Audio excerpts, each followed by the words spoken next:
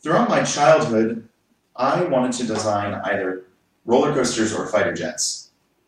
I had my heart set on engineering, and eventually roller coasters took center stage, and so I began to look at colleges with aerospace engineering programs.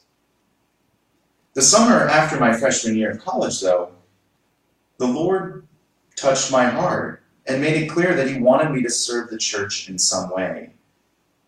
Naturally, I thought this meant I should teach in Catholic high school or be a high school youth minister, do something like that. I had wanted to build roller coasters, but the Lord wanted me to build His church. I also had my heart set on getting married. I dated some great ladies and hadn't thought of anything else. I wanted the family, the dog, the house. I didn't really care about the white picket fence, but I really wanted to have a family. And then the Lord came and touched my heart again. And in the fall semester of my senior year of college, the Lord began to reveal to me that He wanted me to be a priest. Despite wanting to get married, He eventually won my heart over. I had wanted to build a family in my own home, but the Lord wanted me to build His family in the church. So often we want to build a narrative for ourselves. We see the things that we're interested in, that we desire, that we want to achieve, and so we make them our goals. We can even morph them into our truth, the kind of the my truth about ourselves.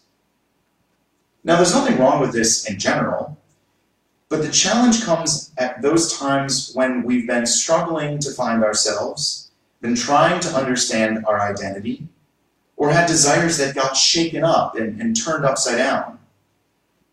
And we begin to form a self-crafted version of truth, something that orders everything and shuts out all that gets in its way, including God. It's then that we have a problem. And that's what I think makes the gospel so interesting and applicable today. You know, Christ tells us those famous words, "I am the way and the truth and the life, and no one comes to the Father except through me." Christ is the only way that we'll get to the Father. And it's only through following Him that we'll get to heaven. In following His way, in following Christ's way, we'll actually find truth and life. The truth of who we are in light of truth Himself. A truth in turn that will fill us, not just with a new and vibrant life, but even more so with life everlasting.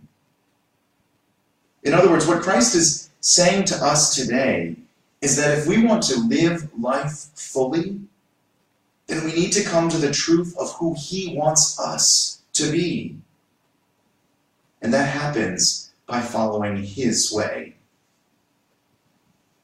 When it comes down to it, life isn't about shaping ourselves.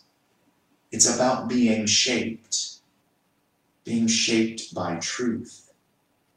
A truth that transcends my own understanding of myself and a sort of self-crafted version of my truth.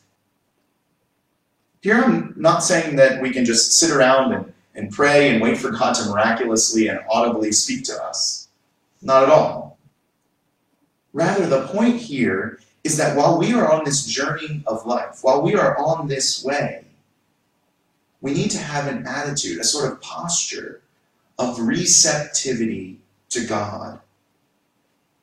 If we don't, and we set ourselves as the makers and designers of our futures, our paths, our ways, in opposition to what God is speaking to us, then we set ourselves up for confusion, loneliness, and emptiness.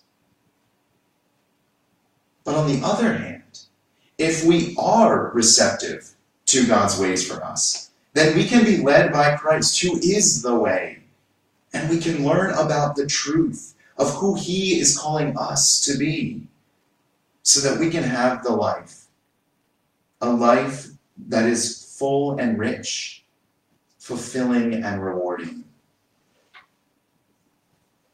Giving up a desire to build roller coasters and my own family and home wasn't easy. And I wasn't always as receptive to the Lord as I would like to admit. But it was far more fulfilling and rewarding than I can ever have imagined. Christ wants to offer each and every one of us even more than that. In following his way, the surest way, we can actually learn the truth about who he wants us to be, who he's inviting us to be. And this is a truth that won't constrict us, but rather, it's a truth that will set us free. And in that freedom, we'll find the fullest life. A life that will help us to build something that soars to the sky and brings eternal peace.